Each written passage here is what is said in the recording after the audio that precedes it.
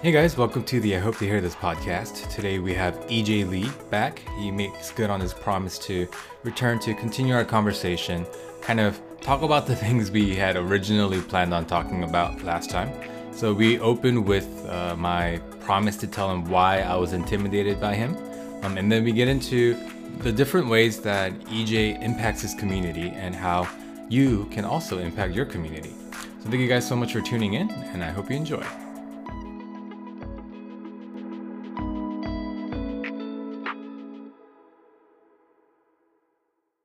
Hello, EJ. Welcome back to the podcast. Thank you so much for coming back. I know I really put you on the spot last time, asking you to come back on the podcast, not really leaving you any choices. But I'm glad you're back. How are you, sir? I'm good, man. I'm glad to be back. And, I was kidding, but I was totally wanting a second date, David. So I was thinking that date went really well. So thanks for getting me back on. Yeah, so of quickly. course. Thank you so much for making the time. And I know last time we left it on kind of a cliffhanger. And the cliffhanger was I revealed to EJ that the reason why it took me so long in inviting him to the podcast was that I was intimidated by EJ. So, I mean, does that surprise you, EJ? Or have you had experiences like that before?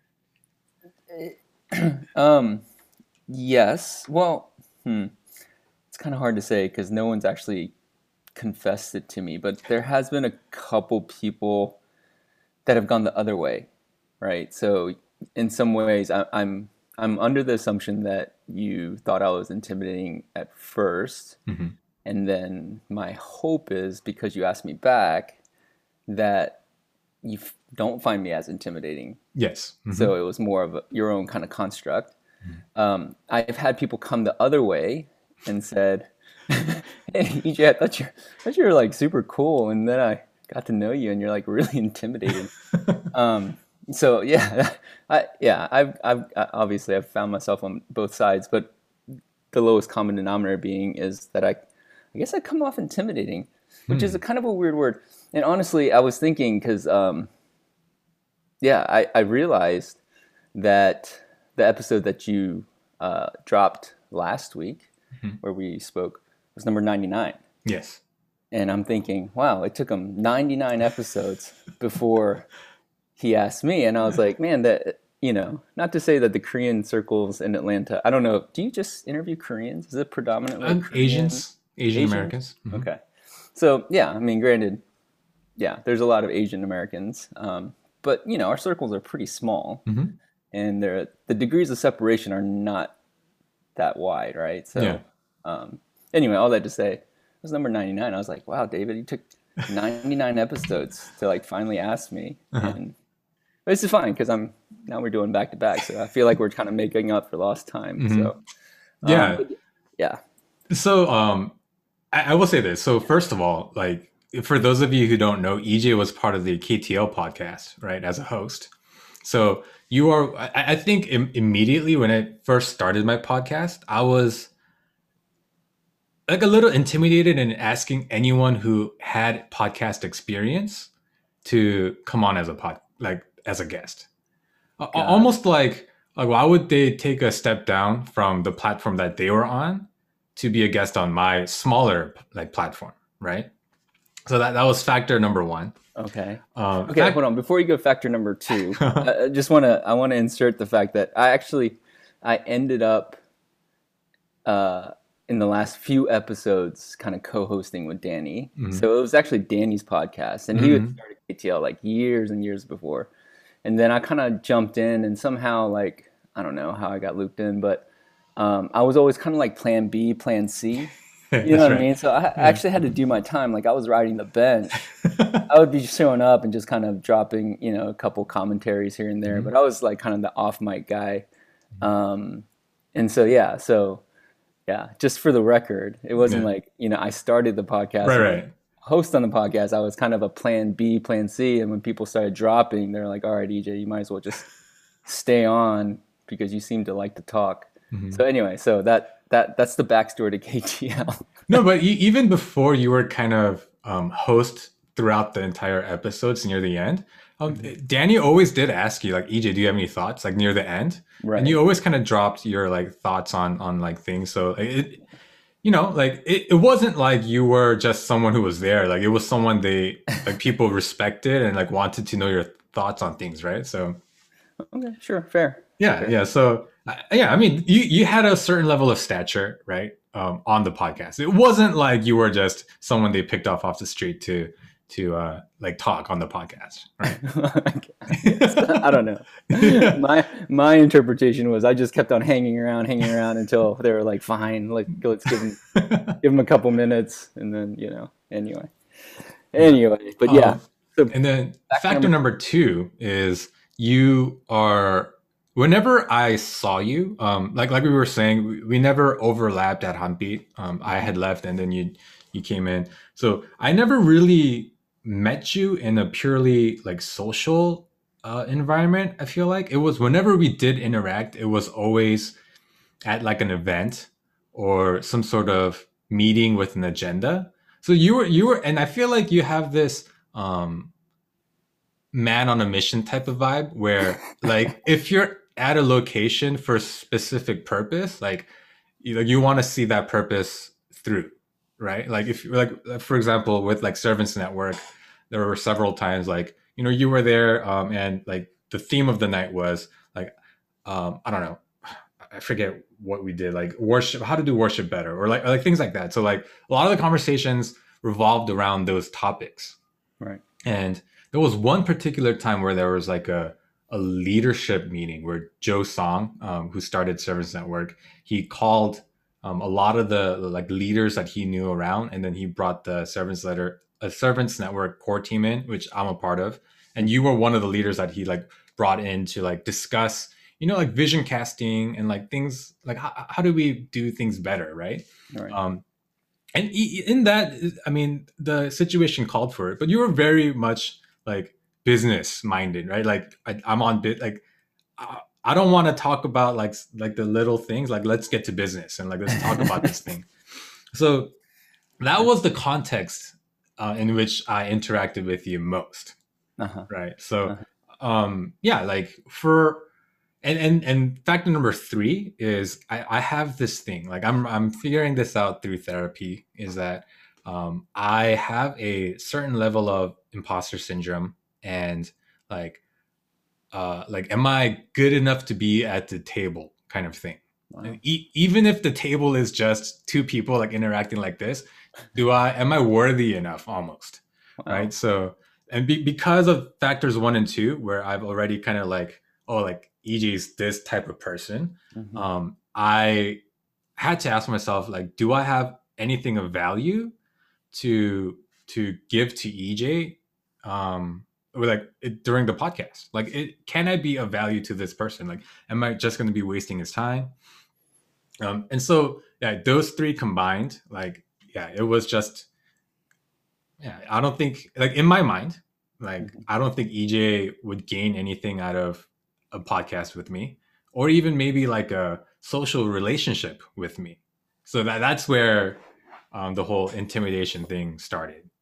Got it. Yeah. So what finally, there's a few things I do want to talk about, but what finally kind of got you to be like, I mean, was it just like running out of people? Like what was it that finally was like, all right, I'm gonna, because I remember you just texted, Yeah. you shot me a message, and then basically it was, like we were on the next week, right? Like right. I feel like it was pretty easy and straightforward, but what finally got you to send that first text? So the beginning of the year with this podcast, I kind of had a new energy about it. Okay. I started saying, like, I feel like I've done this enough that I won't be a complete waste of time for the people who come on. And like, I have enough of an audience that I feel like the message, like whatever message they have, whatever story they have, like it will disseminate to enough people that I feel like it's not a complete waste of time. So that's kind of like a minority factor in that. But the other factor is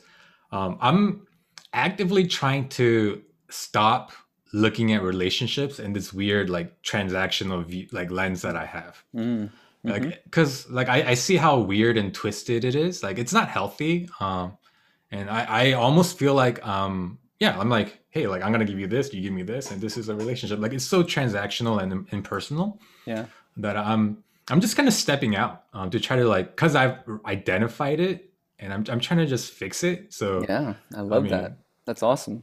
yeah. So I mean, but I will say up until the pretty much up until like the middle of the recording of our last episode, I Mhm. was still very much like, oh my gosh, I really hope this is not a waste of time to EJ. Like I hope like, he's enjoying this at least, you know. But then I Oh think man. I it kind of like went away like near the end. Hmm. Yeah. Do you feel like there's is there anything that you feel like that I could do better to, in the case that there's other people Mm-hmm. that, I don't know, not to say that there would be any other people, but if there were other people that were like, hey, I'd like to talk, whether to me or maybe even just advice, Mm-hmm. you know, like, like what would you give someone that is feeling maybe very similar thoughts? Because, at the end of the day, David, I feel like some of the things that you describe, particularly around like me being kind of business, all business, Mm-hmm. is probably not that far off, depending on the situation. Mm-hmm. But I think more importantly, this notion of imposter syndrome. You know, Mm-hmm. I feel like to some degree, like we all feel this, Mm-hmm. right? Yeah. And I don't know if it's, again, I have some theories, but I don't think uh, it's bound to particularly our Asian Americanness. But at the same time, I don't think it helps. Mm. Yeah. Our culture, I don't think really like helps lift ourselves up, if that Mm. makes sense, right? Yeah. Because Eastern culture largely is don't stand out, don't make a lot of noise, don't draw attention, you're gonna make a fool, don't, Right. like don't embarrass yourself, so you just kind of keep your head down, work hard, Mm-hmm. don't draw a lot of attention, but I think inside of us in this American culture that we live in, right, it really requires that of us, right? Like, Right. so when we talk about leadership, right, it's usually the most charismatic, it's usually kind of the guy that's loudest and is able to speak their mind, and people tend to kind of gravitate towards that, persona, Mm-hmm. um, and being this quote unquote set apart. So all that to say, I feel like there's this tension, in our Asian Americanness that I feel like what you're feeling is not that different than, Yeah. I mean, honestly, what I feel at times. Mm. So yeah, I wonder, kind of two parts, like if there was some advice for me before we kind of switch gears, but then two, is there advice for other people that might feel what you are working through at the moment? Yeah. Um, you know, Yeah. I definitely agree that it's a Asian American thing. You know how we're so we put a lot of weight on age, right? Like the hierarchy, like older people are kind of higher than you. Like, hmm because if I'm thinking about it, I honestly, I don't know if I would have felt as intimidated by you if you were the same age as me or if you were younger. Like, if everything were the same, but your age was different, I don't know if I would have felt that way. But to answer your first question, I don't know that it's anything to do with you. I yeah. think it's almost 100% me. Yeah, I mean, so a funny story. I don't know if you remember, but a long time ago, I was at Coffee by Hand. I was in line, like getting something, and then you were like, and then I heard a voice from behind me say, "Hey," and it turned out it was you. And then you were just like, "Hey, like, good seeing you." And I was like, "Oh, hi." But I was in the thick of being intimidated by you. I was just like, "Oh, hi, good to see you," and like nothing really like happened from there. But that all that to say, it wasn't like you were standoffish or anything like that. Like you, like when you saw me, you said hi and all that. So I don't think there's really anything from your end. Uh-huh. But to answer the second question, yeah, I think it's intentionality, and it's recognizing it first of all. If there are people out there who feel similarly that I do to you to other people, I think first it's really recognizing why that's happening, the way that I've kind of identified. And then yeah, just stepping out. Because I mean, really, when I sent you that text message, the worst that could have happened was you saying no. But that's like that's not the end of the world, right?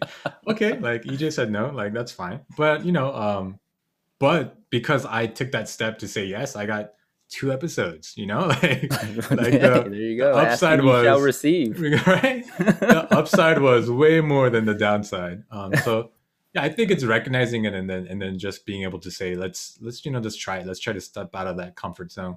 Yeah, Yeah. that's what I No, think. it's good. Yeah. It's good. Yeah. Anyway, all that to say, I really, one, I appreciate you stepping out. I mean, I commend you. And then two, like, I feel like it's kind of the norm, and I feel like it's in some way like, and again, this is just a working hypothesis. I feel like it's getting somewhat worse, and I think it's almost indicative of these future generations, and I feel like it's really important that we champion people because of this very reason. Yeah. And I think we kind of left off. When we're talking about ARC, like honestly, like my heart, there's a lot of different things, but one of the big things that really drive me is my desire to champion people, like, and particularly young people. And we talked about this in passing when we were talking about Hamid, about like being able to stand on people's shoulders, Yeah. and I really take that to heart. And it's not me like saying woe is me, like I wish I had someone's shoulders to stand on, but it's like, what, like it's got to start somewhere. It's got, you know what I mean, like, and it just takes it's got to start with one generation or one person or something where you're like, all right, well, like why not now, and really championing and wanting people and rooting for particularly younger people to step out more. But I feel as though, and again, like I said, it's a bit of a leap, but with social media and the ways that it's starting to influence and inform our sense of self, right?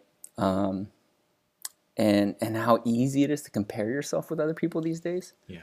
And not just like, the way you can compare yourself to the best version of other people.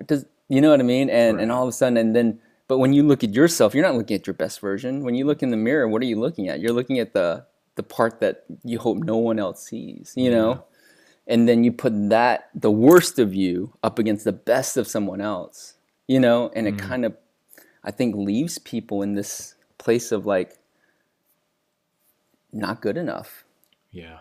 Right. Yeah. Or an imposter, right? Because they're now having to fabricate a persona, right? For the likes, for the whatever, And I think it really, I don't see how it couldn't affect people.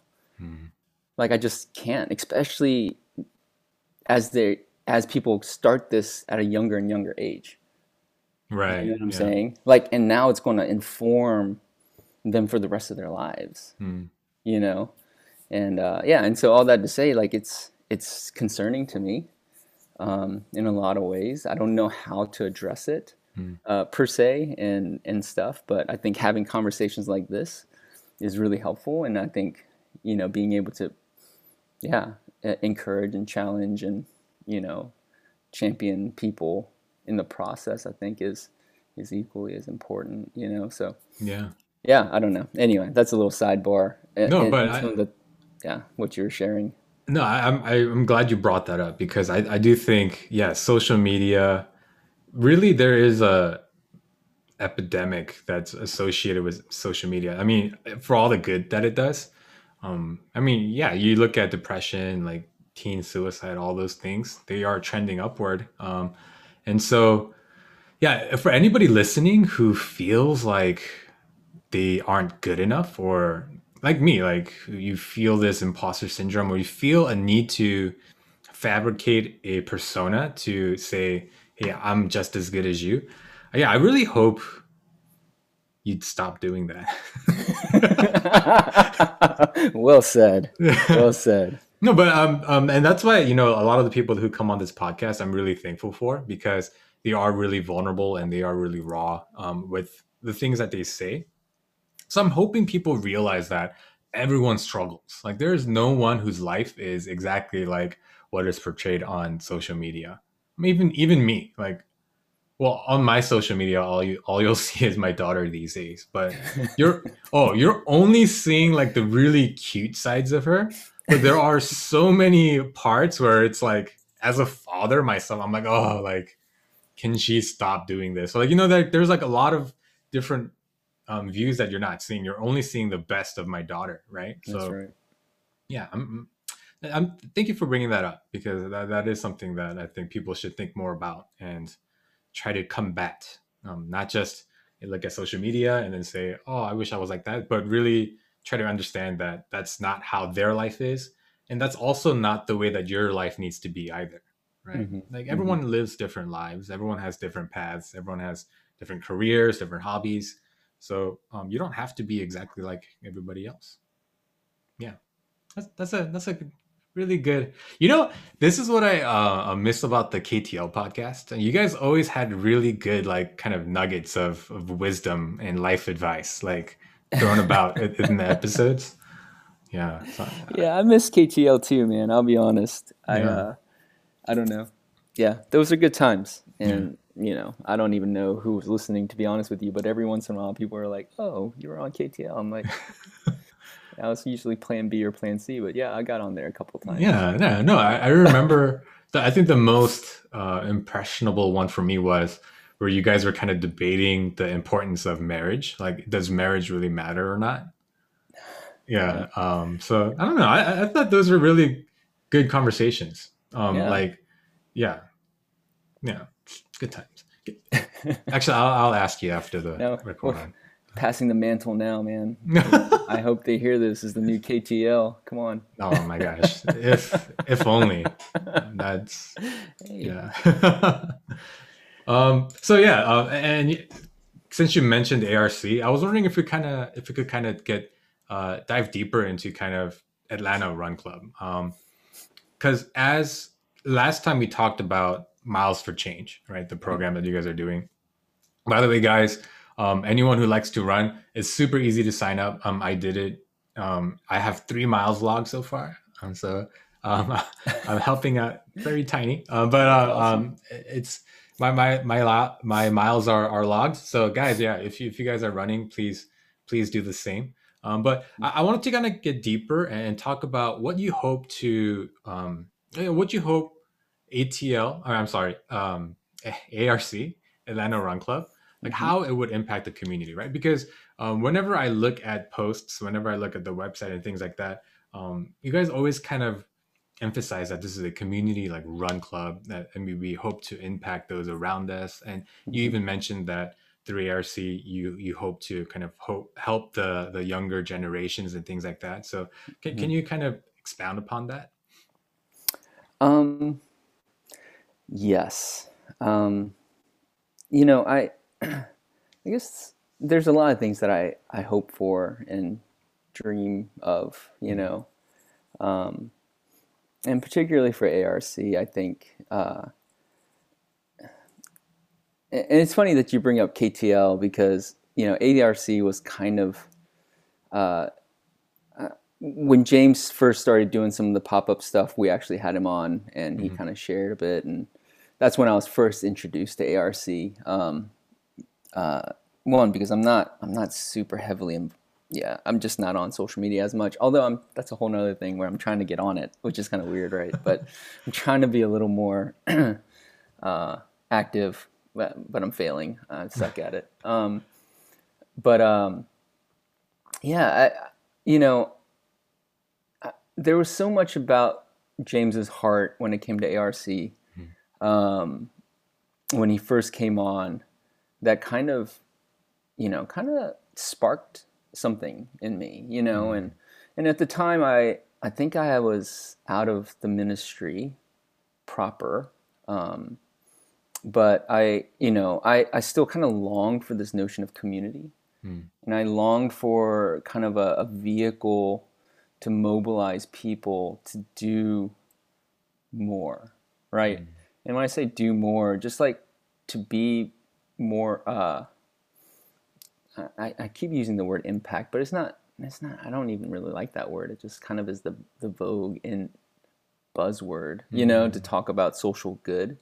But I just really felt like, people needed to step out and start to, basically do unto others as you would want them to do unto you. And then that somehow community works when people aren't looking out for their best interests, but start to look out for others as much. You know what I mean? Like, so you're always going to kind of look out for your own interests. I feel like that's just kind of the human condition, right? Like, but and to the extent that you're able to start caring about other people, right, and their well-being, and kind of take on that notion of championing, and I think I saw that in the church, and that was my hope for the church. When I saw myself not in the church, and even when I was in the church, realizing that it was it was so insular, like you could only really care for people that came to church, Right. you know what I mean? And that always kind of bothered me because it was very attractional, in the sense that you come to our church and we'll take care of you. You go to another church, they'll take care of you. But what about the people that don't go to church, right? And they don't feel like they can fit in or whatever. Yeah. All that to say, having this kind of more kind of community facing but less religious kind of community, just kind of really, I don't know, just I don't know, just felt right, So anyway, all that to say, I think for ARC, I think, having a place where people from all walks, and I know you were saying like, hey, if you're a runner, you should join ARC, but I'd like to really believe that ARC is not just for the runner, right? It's actually for anyone that wants to take control of their life, through fitness, right? Through just wanting to live just more well-rounded, you know what I'm saying? And so anyone that wants to live kind of that well-rounded, balanced life, I think no one would argue that taking care of yourself physically isn't one of those components of being well. Does that make sense? Right? Yeah, for sure. And I would even go as far as saying, like, when you feel good, right? Like in terms of like you're exercising, there's natural like physiological benefits, right? Like so endorphins and all those kind of things. But when you start feeling good, like I feel as though there's an uptick in confidence, right? And then when there's an uptick in confidence, guess what? Like this whole notion of imposter syndrome, this whole like sense of like I'm lesser, like starts to fade a bit. And then you start to kind of step in and show up in real ways. Yeah. Does that make sense? Yeah. And so I feel like ARC, for me is just a vehicle to help kind of promote the sense of like, I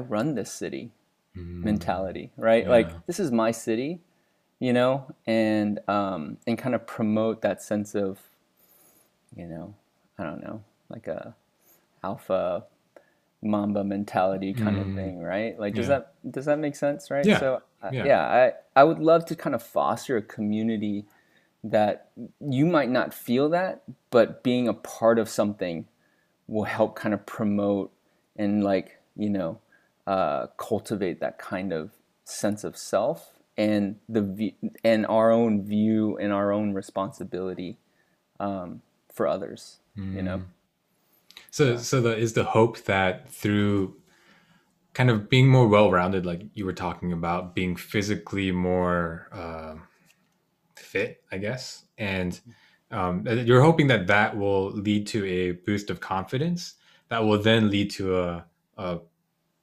notion that because I'm more confident and because like this is my city, I'm going to take care of my city and kind of have that. Is that where kind of the community impact part comes in?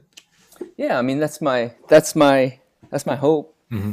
right? Yeah. My hope is that if you care for this city, right, you're going to want to do whatever you can, Hmm. right? But I've always felt like, it's it's one thing for you, like if you're in a room, right, with 100 people, Hmm. right, and one person starts jumping, right, it's not going to affect the room, right? And if everyone starts jumping at different times, it's really not going to affect the room. But you get 100 people jumping at the same time, Hmm. then all of a sudden the room might start to shake a bit. Yeah. Do you know what I mean? Yeah. And so if you can kind of build that groundswell where people are buying into this fact that, yeah, like I myself, but we together, right? Like Mm, I myself might not be able to do anything, right? Substantial, yeah.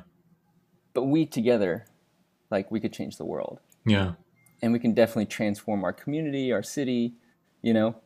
Yeah. And I really genuinely believe that, yeah, that's the hope, Mm. you know? Wow, that's great. And I think that's so awesome because that's so well represented in this Miles for Change program that you guys are doing.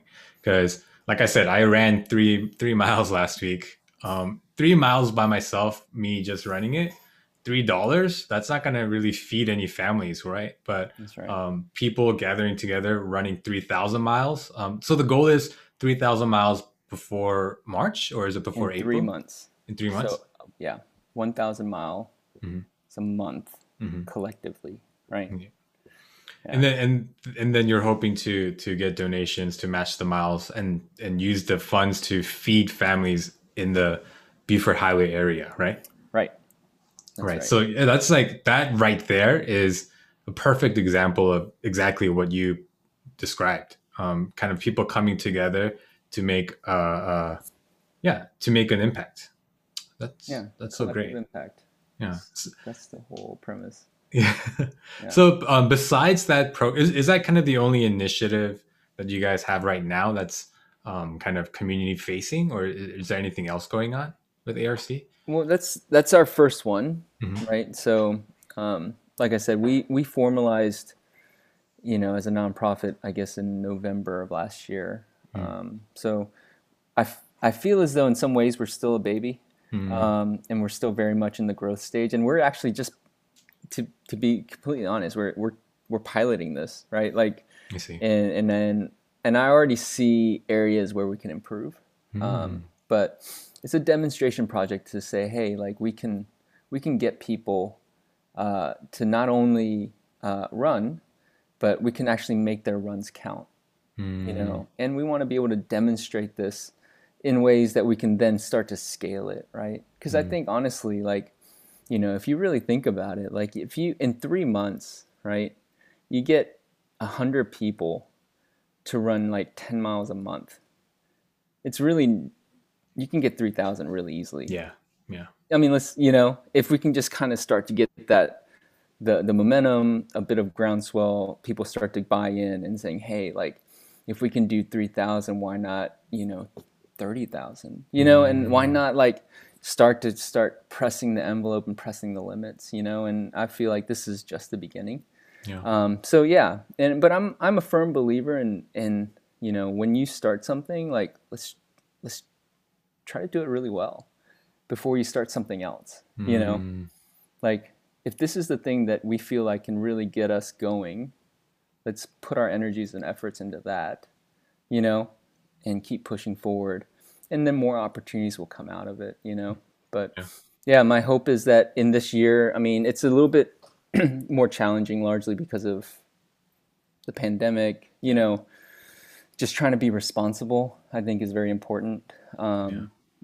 and do our part, right? Like to minimize, the spread and all this kind of stuff. So it's been very challenging to really kind of set forth like big goals. You know Right. what I mean? Like, Yeah. so a lot of this has been, okay, let's kind of start planning, preparing, and then when things start to open up, like, you know, we're gonna start dropping. We'll do another, you know, annual run, and we'll tie the miles to change to it, you know, and start to like just parlay and just build, you know. And but I feel like this little formula of activating people and creating change will be kind of foundational to the overall success of Atlanta Run Club.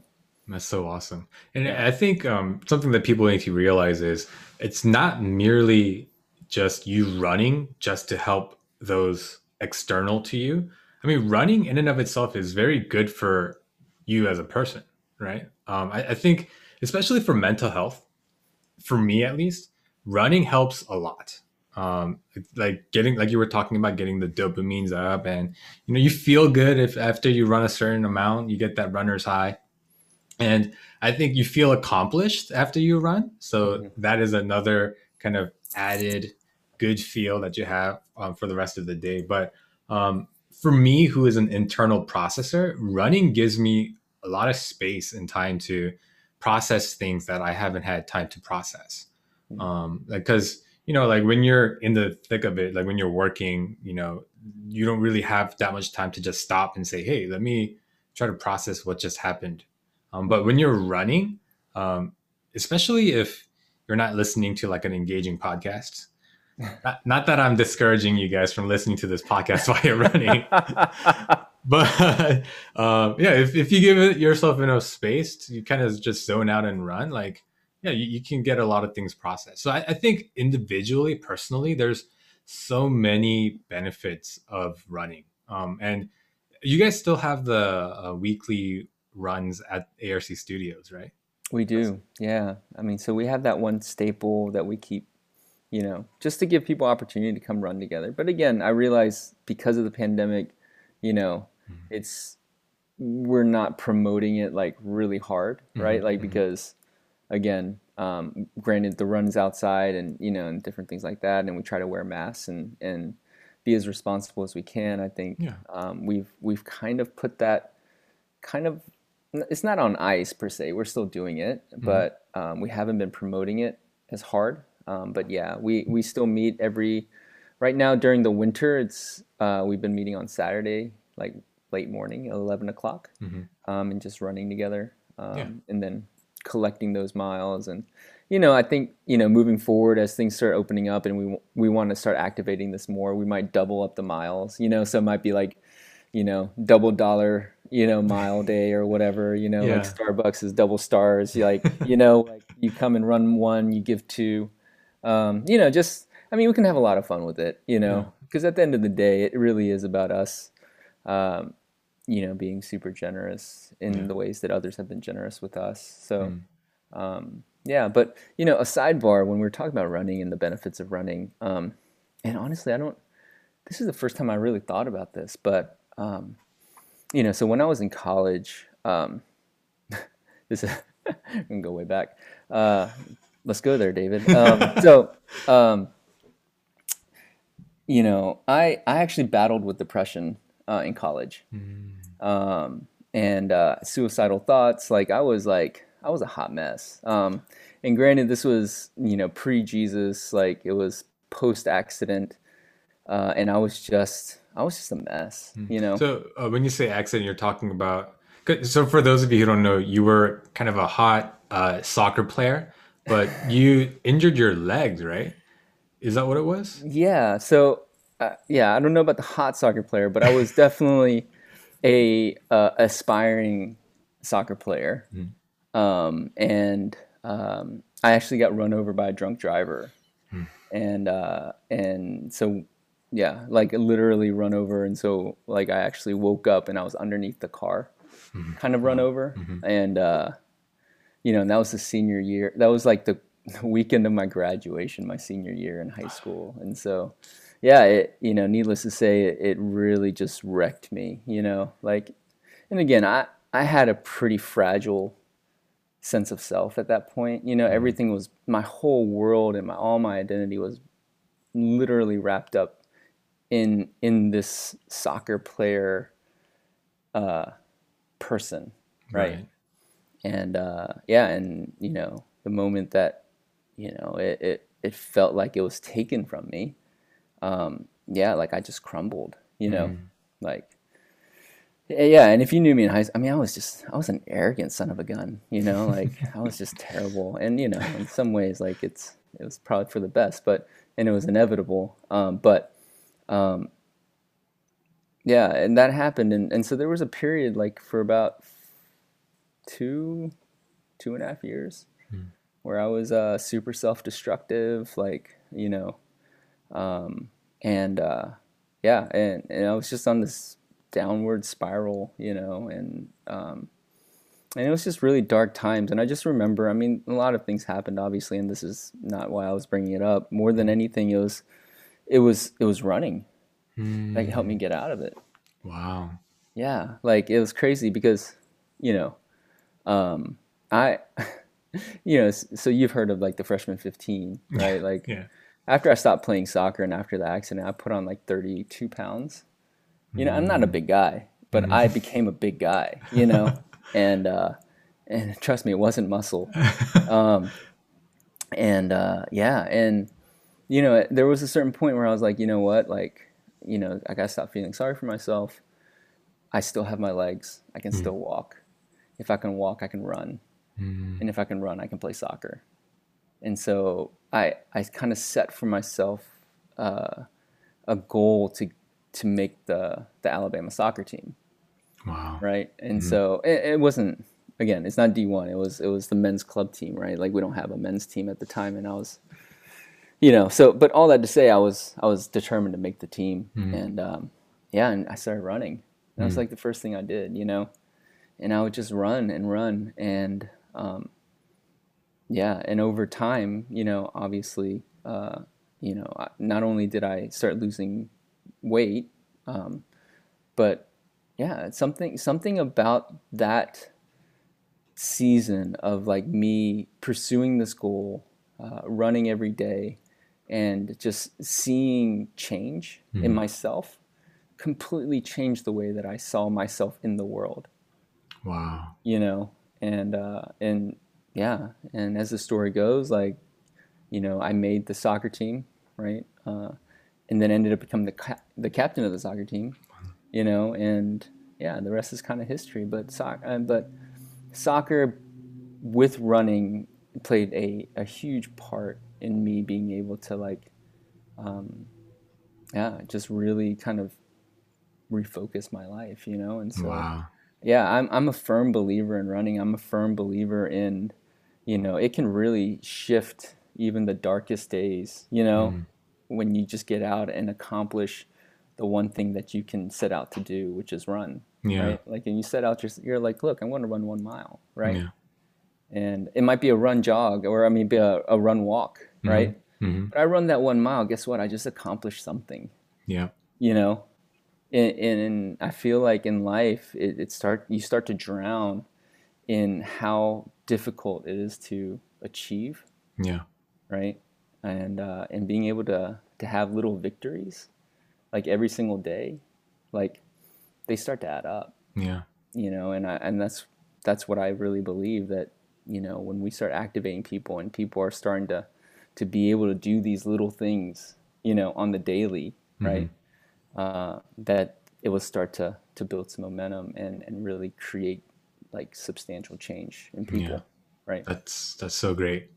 Yeah. Yeah. And I think the little accomplishments adding up, I think that's so true, because you run a mile a day for a week, then suddenly you're seeing that running a mile doesn't tire you out as much as it did before. So you run 2 miles, That's right. 3 miles, 4 miles, and then you kind of look back and say, wow, like I'm able to do this.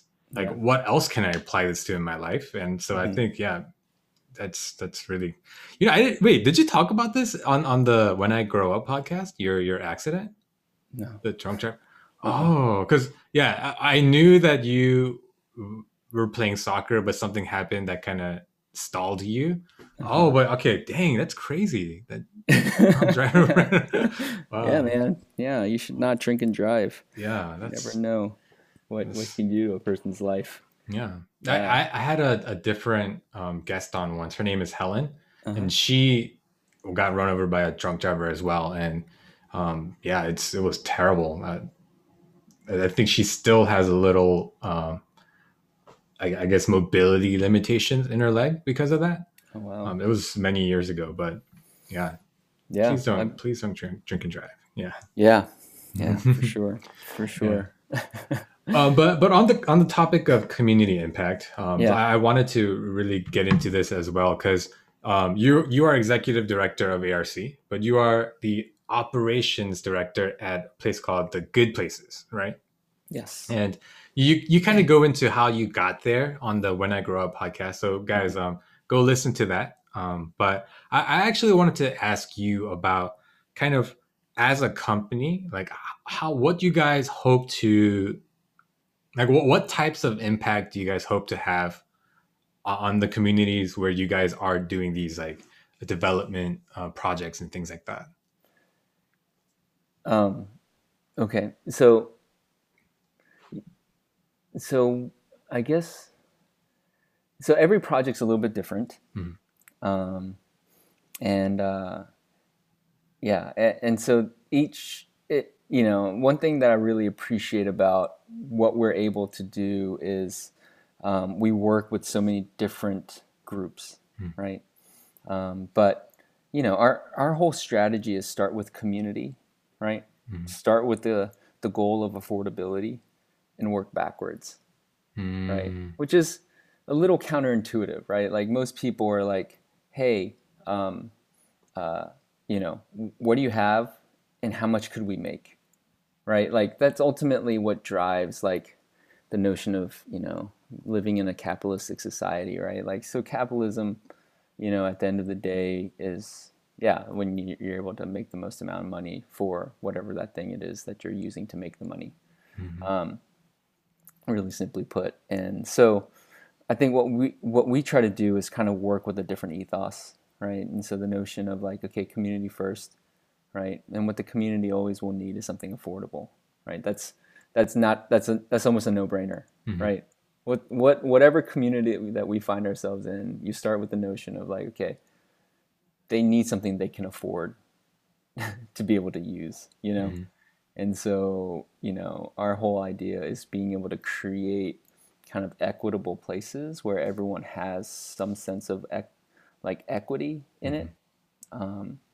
Yeah, and so yeah, depending on the community and depending on who we're working with, we're always kind of working to yeah, create something that will be kind of a catalytic project for that community. And oftentimes it revolves around economic development. Mm-hmm. It's usually around affordable housing or usually around working with a nonprofit or some sort of community organization so that they can actually afford to set up their programming for the community in that area, Wow. right? So in some way, like we don't, it's not like uh, you know A to C relationship, right? It's usually we work with B and B works with C, and Mm-hmm. C being the community. Does that make sense? Mm-hmm. Mm-hmm. And so yeah, I mean, so yeah, it's a bit difficult to be able to say, hey, it's just this one thing, but I think that our pillars really end up starting with doing something for the community and making it affordable. Yeah. You know, I mean, that's usually how it goes. Simply put. Yeah, I think equitable housing is such a huge thing, Mhm. especially in Atlanta. And what I'm realizing is like gentrification is happening in so many areas that's making housing like unaffordable to a lot of the people that are there. So Right. one really kind of egregious example of this, my Mhm. wife, when she was in college, she used to live in like the Lindbergh area, Yeah. and there was like she lived in this apartment, but right across the street were kind of like shabbier apartments, like really affordable housing. And I heard it was subsidized by the government, so Hmm. like a lot of people that I found that a lot of like immigrants lived there. Hmm. But like they were, it was nice for them because it's like close to Limburg, like in that, like they're able to get to Marta and all those kind of things. Yeah. But so this was when she was in college. But then when we went back to the area, like after we were married, we found that all the affordable housing was like raised, like they were all gone. Mm-hmm. So and what we heard was that like another apartment developer was coming in. They were Mm-hmm. going to build more apartments, Yeah. and it it didn't seem like affordable housing Mm-hmm. projects that were coming in. So Mm-hmm. that just made me think, wow, like the people who lived here, whose whole lives were there, like their jobs were probably there, all those kind of things. Now they have no other option but to move to a different area because they're not going to be able to afford housing in that area because Yeah. of the new construction, right? So Right. Right. yeah, affordable housing for people, it's such a huge thing because yeah, there you don't really have a lot of mobility in our society. I feel like because you're Mm-hmm. tied to your area because that's where you work, that's where you know get everything done. So Right. suddenly having to uproot and go somewhere else means you have to find a new school to put your kids in. You probably have to find new jobs. You have to figure out you know what kind of community support you have there. Like there's so many things that you have to do, right? So Right. yeah, that's really great that you guys kind of have it as a mission to provide affordable housing. I think even just that in and of itself has a huge impact to the community. Right. Yeah. Yeah. I'd like to believe. I mean, you know, and again, I think it's just interesting. Because I'm pretty new, right? Like I'm pretty green when it comes Mm, to this whole sector. You know, like I was sharing on when I grow up. You know, yeah, and here too. I was, you know, obviously I was a pastor. You know, still recovering, and you know, and it's yeah, only by grace, really, you know, that I mhm, found myself where I am and being able to do the kind of work that I do that's still in line very much with, uh, you know, my faith and, you know, who I want to be in the world, you know? mhm, And so, yeah, I find myself really fortunate to be doing this kind of work. But what I'm learning really quickly is there's so many forces, you know, there's so many players and there's like the system itself is is doing exactly what it's built to do, mhm, right? Like the system isn't flawed, right? The mm, system is doing exactly what it's supposed to do, mm, right? yeah, Um, and so in some ways it's not about fixing the system. It's I almost feel like you have to start with a different a new system. system. Wow. Does that Mm, make sense? Right? yeah. Like, and so when people are just injecting these affordable housing projects, right? Like, so we actually don't do affordable housing projects. We do projects that are affordable. Mhm, I think that's different, right? Because affordable housing projects tend to be government subsidized, right. and it's like a whole process, right? Like, so we're actually helping an affordable housing development, Mhm, but we're doing the community transformation portion of it. So there's a 5-year community transformation plan that goes with any, but it really is just a check the box thing, right? Like mm, it's just anyway, that's a whole nother issue. But mm, um, so we're a part of it. So I'm getting to see a lot of kind of the uh, under the hood, kind of behind the curtains kind of things when it comes to like how these deals actually work, you know? And mhm, at the end of the day, yeah, like I think people are given affordable places to live, but when it's not coupled with, you know, some sort of like financial literacy or some sort of savings plan or some sort of something to help them get from where they are to where we as a society would like to see people get to, right? Like, so some mhm, social mobility, economic wealth, generational wealth. Like, we talk about these things, but there's nothing in place to actually get them there other than some cheap housing, right? That at the end of the day, like, it's just going to keep them there, you know? And the mhm, alternative is like experience homelessness, you right. know? And Yeah. so, yeah, I don't know. Again, I think there's a lot to this notion of affordability, and it's pretty. It's a pretty I don't know, multifaceted conversation, right? Like, Yeah.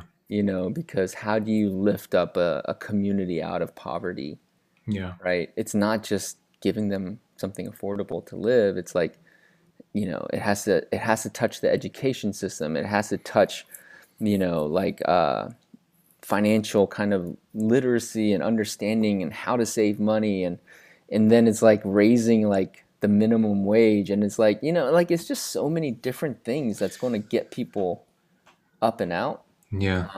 But the system only addresses one thing, and it's just going to keep them there Right. because that's what the system was built to do. Mm. And then it's almost like, all right, well, we did our part. Mm. And then like, we're working with these affordable people, and I don't want to, yeah. Mm. And I'm like, you don't give a flip about the community. Like, Mm. it's crazy, dude. Like, we're like in these conversations, and we're like, again, we really try to position ourselves to be like, hey, we want to champion the community. I mean, of course, it's business, Yeah. right? Like, so Yeah. it's within reason. Like, you're not going to do it at a loss, but Mm-hmm. you don't have to do it at maximum gain. Like, you can make money and do good, Yeah. right? Like, it's possible. Mm-hmm. It's just about your appetite for how much money you want, right? Yeah.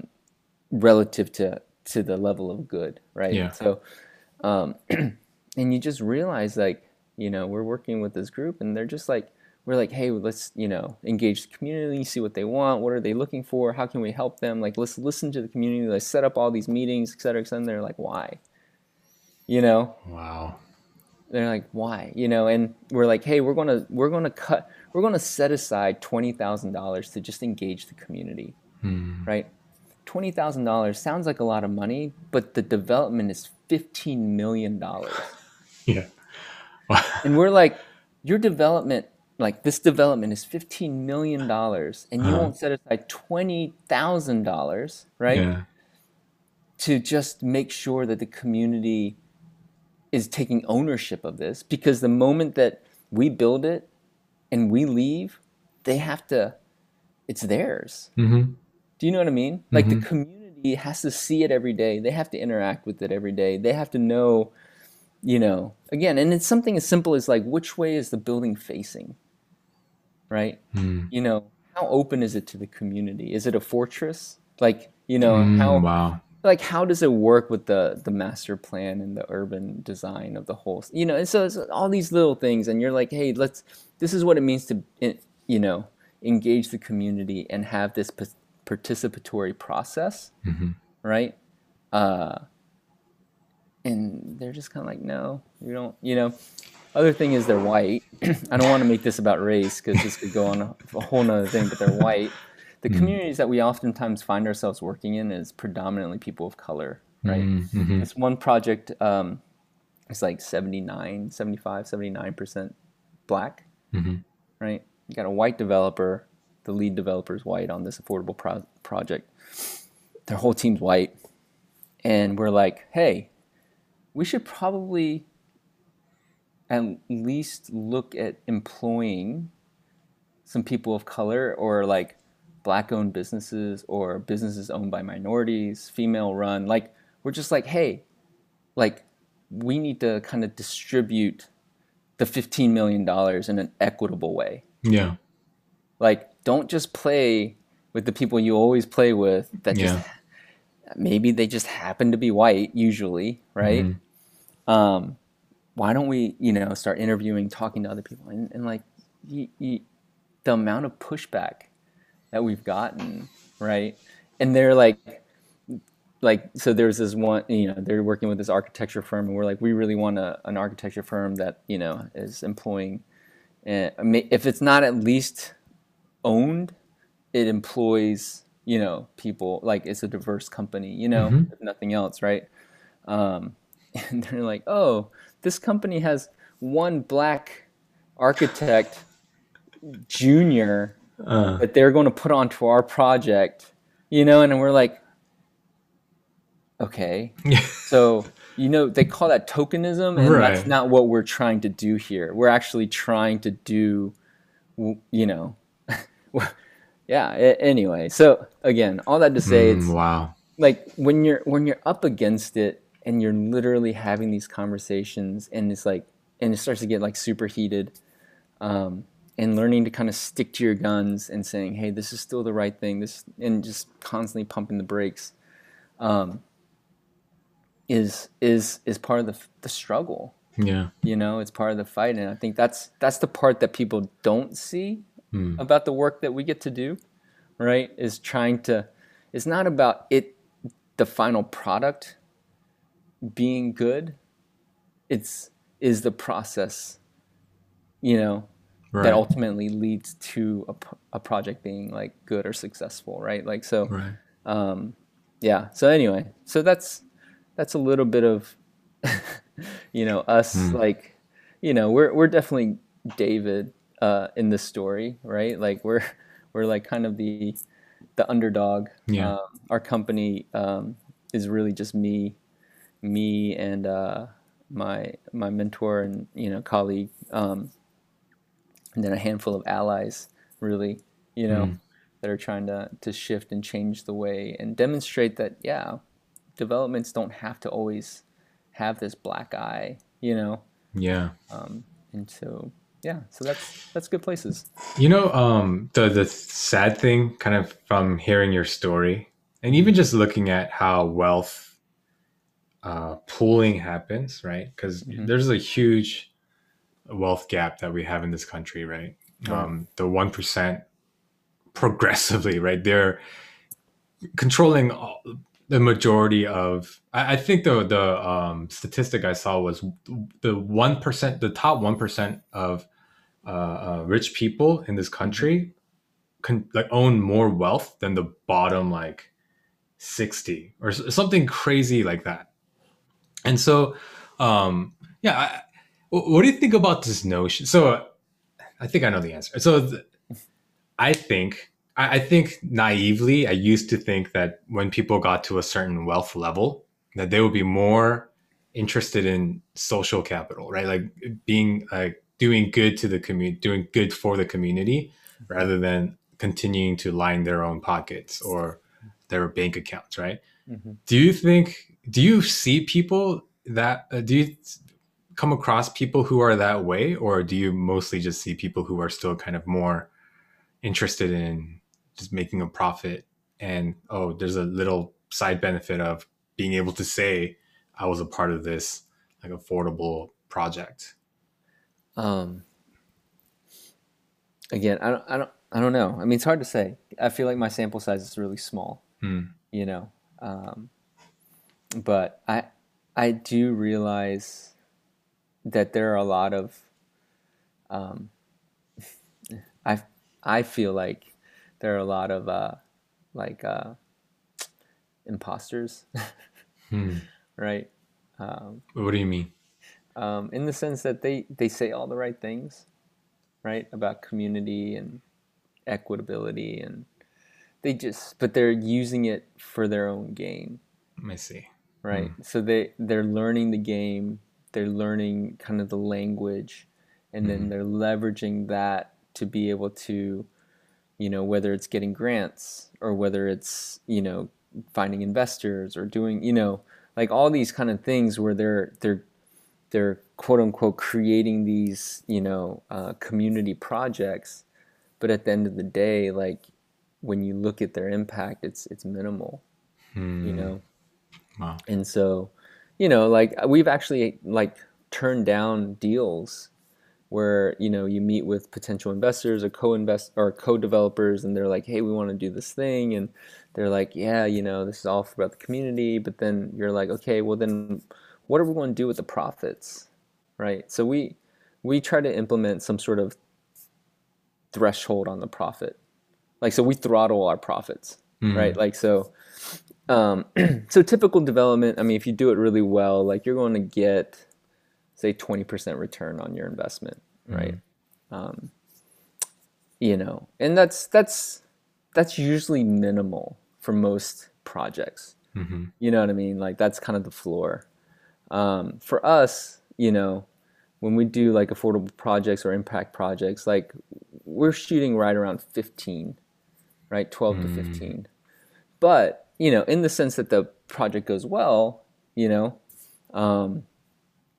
we don't blow our budget. We're able to keep underneath all that kind of stuff. Like we'll cap it at 25% profit. Mm-hmm. Right. So all of our investors know that if we hit 25, which we rarely do, but if we hit 25, that whatever excess of 25 is going to go into some sort of community fund that's going to go back to the community. So the idea is like when we win, they win. Right. And so that somehow we can distribute in a way where, like it can, benefit the community when you do your project well. Does that make sense? Right. Yeah. So, but when we bring that up to people as like, hey, this is how we work, you'd be surprised at the number of people that are supposed to be community minded. And they're like, why would we do that? And I'm like, 25% is not, you're not being cheap. Yeah. You know what I mean, 25%, if you make 25% of return on anything, like what do you make at your bank? What, 0.6? Right? Yeah. Like, like what do you make in your high yield savings? Like 1? Like literally it, on a project that turns 25% on your return, right, is quite a lot. Yeah. And when you're talking about like millions of dollars, that's a lot. Yeah. And so when you're like, hey, like even if you're 1% over, 2% over that threshold and you're able to give it back to the community, you're looking at 6 figures easy, just being dumped back into the community just for whatever, whatever the programming, whoever the partner, and so I again, I think that's part of the, kind of our guiding principles, how we choose to try to work. And, again, you realize not everyone shares that, even though they say the same thing. Right. Yeah. So, yeah, I don't know. So you run into that. I don't know if I answered your question, but there's a lot of people that are, I feel like, just a bunch of posers. And then when it actually comes down to like hitting you in the pockets, they like, I don't know if that's, I'm down for that, Yeah. So. No, but it's sad, but I'm kind of hopeful at the same time because I'm sad that there are developers like that out there, but I'm glad that there are places like Good Places that do have that mindset, right? Because you're right, it is in a capitalistic society, it is really counterintuitive to say, hey, we're gonna cap our profits, right? Because we're always about maximizing profits. Right. So the fact that there are people, groups like you guys out there who want to have that positive community impact, it's really good to hear. I'm hopeful that there can be more people like you guys in the future. And so kind of the last question I want to ask you, EJ, as a person who, actually 2 questions. First question, do you seek out these kind of community impact roles, or do you just kind of happen to them? Hold on. What do you mean? Do I seek out these roles? Because with ARC, right, one of your goals is to have community impact. With Good Places, the goal is to have community impact. So are these roles that you took on because it had the prerequisite of it's going to have impact to the community, or did you kind of come upon them and then it just happens to be an organization that has impact to the community? Oh, I see what you're saying. Yeah, which came first, the chicken or the egg? It's hard to say. I'd like to believe, I'm definitely drawn to more community-oriented organizations, just as a whole. Like, I think it's just, I just gravitate towards those things. You know what I mean? Like, so making a difference, doing good, making your life count. Like those are values that I think that drive me as a person, as a being. You know what I mean? Like I have one life and I want to make it count. And I think honestly, I'll be honest, like this, going back to the accident, like this is one of the repercussions of my accident, which is crazy, right? Like, but there was a moment where something flipped. Sorry, I know that was really loud. There was a switch that flipped. And this is how I came to my faith. This is how I kind of started to reinvent myself, Mm-hmm. and this notion that like I should have died that night that I got hit by the car, and realizing that I kind of had this second chance. And that's kind of a typical narrative.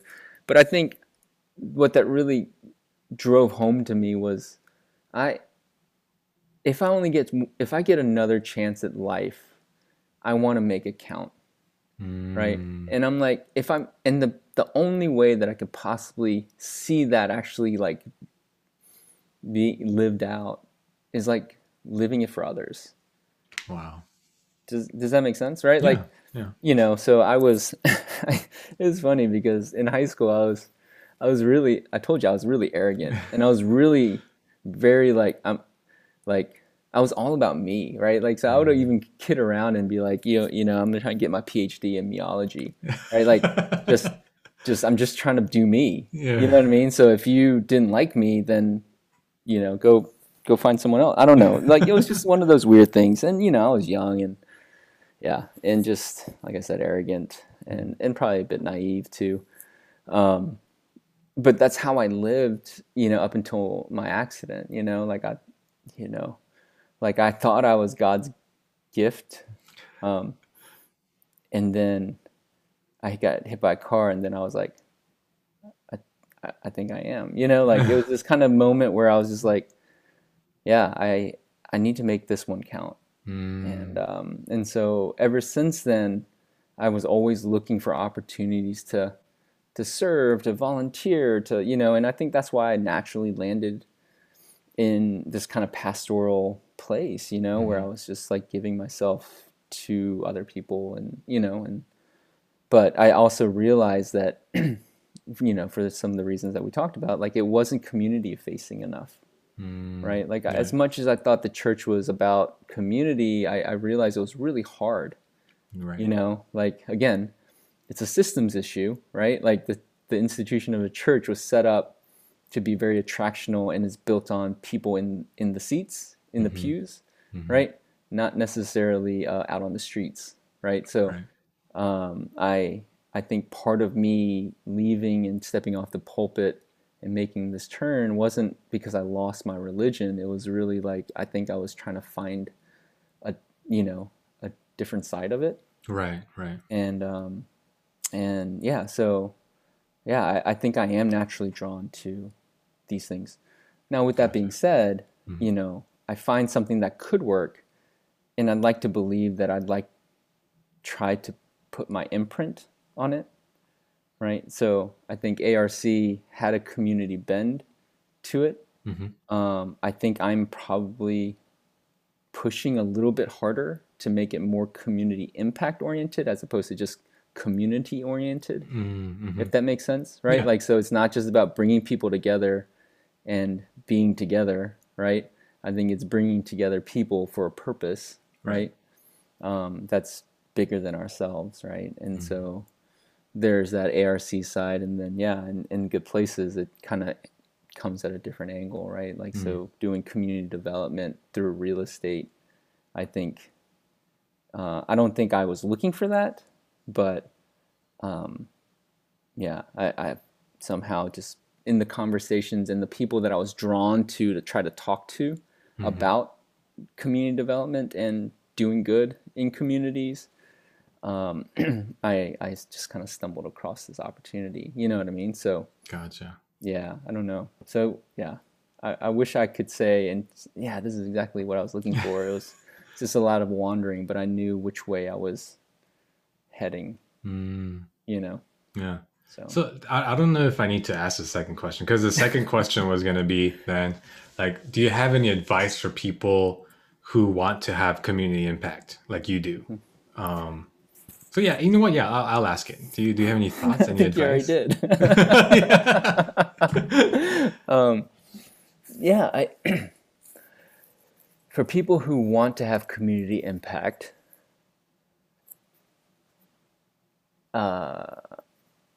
so what's the question? Yeah. So the question is, do you have any Sorry. kind of guiding like advice for people? Because the reason why I said I don't know if I need to ask it is because in your example, I think that's really good advice, right? Being gravitating toward those things kind of landed you where you are, right? So Mm-hmm. kind of like not, I guess what I take from what you said is Mm-hmm. like, if I want to have an impact to the community, then I need to seek those things out, not just expect it to land on my lap somehow, or to to expect it to be just out there somewhere waiting for me to like pluck it off the grapevine or something. But it's something that might take a little bit of time through wandering, but it's something that you can actually seek out and get to, right? Mm-hmm. So that's kind of the advice I took for myself. But do you have any other pieces of advice for people who want to make community impact, but might not know where to start? Yeah, I mean, so the word community impact is actually really broad, Mm-hmm. right? So I don't know, maybe I would probably approach it a couple ways. So if I were coaching someone, Mm-hmm. doing some life coaching, and they were like, I really want to do this kind of stuff, I think what I would tell people is, one, try to get as many different kind of conversations with a bunch of people doing different kinds of things, Mm-hmm. right? Right. So don't just sit there and try to figure it out by yourself, Yeah. but try to get in conversations with people who are doing different things, but kind of in the direction or the vein that you want to be in, right? Like, so for Yeah. me, it was community development. That was my big overarching kind of umbrella. Like, Mm-hmm. who's doing community development, and particularly kind of with a faith-based kind of lens, Mm-hmm. right? But they didn't have to be like explicit, just, but who's doing good, right? Like in the communities. And so I literally tried to set up 2 like coffee dates a week.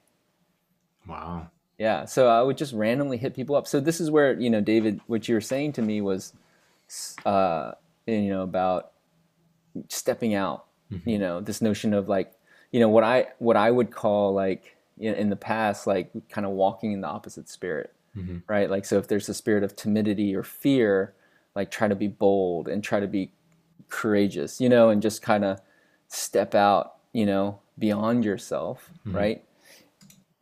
And say exactly what you just said to me earlier. It was like, what's the worst that can happen? Mm-hmm. Just own it, just be like, yeah, what's the worst that can happen, right? Yeah. And if nothing else, let that be fuel for you to get to that next place, right? Because I'm like, in spite of, right? Like, so whomever like wouldn't help me or give me the time, I'm like, well, I'll do it without you then. Mm-hmm. Like, Yeah. it's, again, I think it's a shift, right? It's a shift in your kind of attitude. Mm-hmm. Yeah, and so, so I would say, talk to as many people and understand, like, and try to hone in on a particular sector of whatever it is in that impact that you want to do. Is it like mental health? Is it affordability? Is it like, I don't know, like, I don't know, homelessness? Is it, yeah, the idea of impact and doing good, in a broken world, it's like endless. Yeah. Like, let's be honest, like there's Yeah. so much that you can do, and to create quote unquote impact. And so figuring that out, I think, would be step one. Mm-hmm. And then I think step two, is, like, give making yourself available, Yeah. right? Like, again, I know this doesn't apply to everyone, but in the case that you are able to volunteer, right, or intern, or just get some experience, like, you don't have to get the job, Mm-hmm. right? Because literally, like, I just volunteered, like, I don't, and then it just kind of started, it got into a project, it was like a contract, and then all of a sudden, like, I got a job, and then that job became like, hey, I'll give you like equity, like, so it just kind of Wow. became this like thing. But literally it started with me just saying, hey, can I just help? Can I just help you? You don't Huh. have to pay me. You Uh-huh. don't, like, and we don't have to negotiate a contract. I would love to learn more about what you're doing right now real estate, with the Wow. development, and it Mm, so happened that she needed help, mm, but she didn't have any money. She couldn't mm, pay me per se, mhm. right? But I was like, that's cool. Like, no worries. Like, we'll figure that out, Yeah. like, and so, yeah, just giving yourself and willing to volunteer yourself, like almost humbling yourself and saying, like, I'm not entitled to much. Like, I just want to learn. Wow. Taking that posture of like learning, Yeah. I think is like super important, So, yeah, the couple things that I always kind of tell people is there's only two things that you can control in life, right? Is your attitude and your effort. Mm, Like, those are the only two things wow. that I like you that. genuinely have control over. Yeah. Is how hard I try and the attitude that I take into it, Yeah. and I feel like when those two things are kind of level set, Hmm. right, with good attitude and hard work, like good things usually happen. Mm, I genuinely believe that. It's not hmm. guaranteed, right? But the chances are definitely a lot higher, Right. you know. Um, so yeah, Wow. that's and yeah, No, that's great. That's thank you so much for that. Wow. So your role at Good Places started out as a volunteer. Like you were just that's amazing. Wow. yeah, yeah. Literally volunteered and just try to make myself valuable. You know what I Mm, mean? Like, just worked hard. Like, mm, if I didn't know how to do something, I learned it. mm. Yeah. Um, and just kept on, yeah, just taking that kind of posture. And I mean, yeah, like I said, I mean, it's mostly grace. I can't really take a lot of credit for it, but I think the one thing I could take credit for is, I think I had a good attitude going in, like a Mm, good posture, and I worked really hard. yeah. And I like to believe that I still kind of work pretty hard. But Yeah, last week you were working at like 9 p.m. I'd say that's working really hard. yeah, yeah. I mean, that's, I think when the company's your company, Mm, there really isn't a lot of breaks. mm. There's no paid vacation. There's no, yeah, there's no like end to the Yeah. work. Like, you just have to do it. Mm, But I think that the beauty is like you get to participate in the upside, yeah. you know? Like, so when the company wins, like, you feel like you're winning, Yeah. Yeah. which is, for me personally, I think I'm built that way. I'm not built to be, you know, just a 9 to 5 kind of guy, I think, Mm, but I know plenty of people are, like my wife is. My wife, she has no ambition to be like, to own or, rise the ranks or do whatever. Like, she's just kind of like, she does her job and she does it really well, and mhm. faithfully, and she's good. She's Yeah. good clocking at 5 o'clock and not thinking about work again, like until the next day. Like, she's totally built for that. Yeah. So, yeah, Yeah. yeah, Well, EJ, thank you so much for your time today. Thank you so much for I think inspiring me, and I'm sure people who are listening for inspiring them as well. Because yeah, it's sad to hear about the people who are just who like you were saying are kind of posers who say they want to make this community impact, but then not really when it comes to actually sacrificing the dollar bills for that. But hmm thank you that you are someone who is not like that way or who is not like that, and that you are part of an organization that seeks to actually make community change and community impact. So I'm really hoping that people who are listening get inspired by this and yeah, seek to be that way as well. Like you were saying, in a broken world, there's no shortage of um, areas of the community that need help that need to be impacted. hmm So thank you for that. And yeah, any last thoughts before we end our time Yeah, today? I was going to say, David, I think in many ways, like, I feel like you're doing community impact work as well. Wow. And I want to commend you and just call that out, because, yeah, it might not look the same, Mhm. right? But like you were saying before, like, it doesn't have to, Mhm. like, we all just need to show up in the places that we find ourselves and show up, as our best self. You know what I mean? And that might not be how we feel at the moment, and it might not be how we view ourselves at the moment, but I just want to commend you, for keep pushing the envelope, continuing to set new limits for yourself, continuing to strive and create the kind of impact in the community that you feel called to, through this podcast and wherever this leads, wherever it might be, So yeah, congratulations on 100 episodes, bro. Thank you. That's awesome. Thank you. Yeah. So so this will actually be episode 101. So you're this episode's first in the hundreds. Yeah, man. Yeah. So that's awesome. Yeah, that's amazing. Like, it's a testament to your faithfulness, man. Like, seriously. Wow. Trust me, you. having been doing podcasts and having abruptly stopping a podcast, I realize it's a grind. Like, it's hard work, and it's not like you have a whole team like pulling it all together. So anyway, all that to say, man, like I commend you, big ups to you for doing what you're doing, and and don't sell yourself short, man. Like, you're doing big things, and the impact sometimes is not easily measured, And that's just kind of the trust, right? Like, you just do your part, and then you just trust that, that God will do the rest, So, anyway. Man, thank you so much. I'm very inspired and encouraged. Thank you for that. Thank you. Yeah, absolutely. So yeah, guys, anyone listening out there who has any feedback or any questions or any thoughts, please feel free to reach out. All the ways that you can contact us is going to be in the descriptions of the podcast. So please go there. And I'm sure any questions that you have towards EJ, he'll be more than happy to answer those as well. Well, super approachable.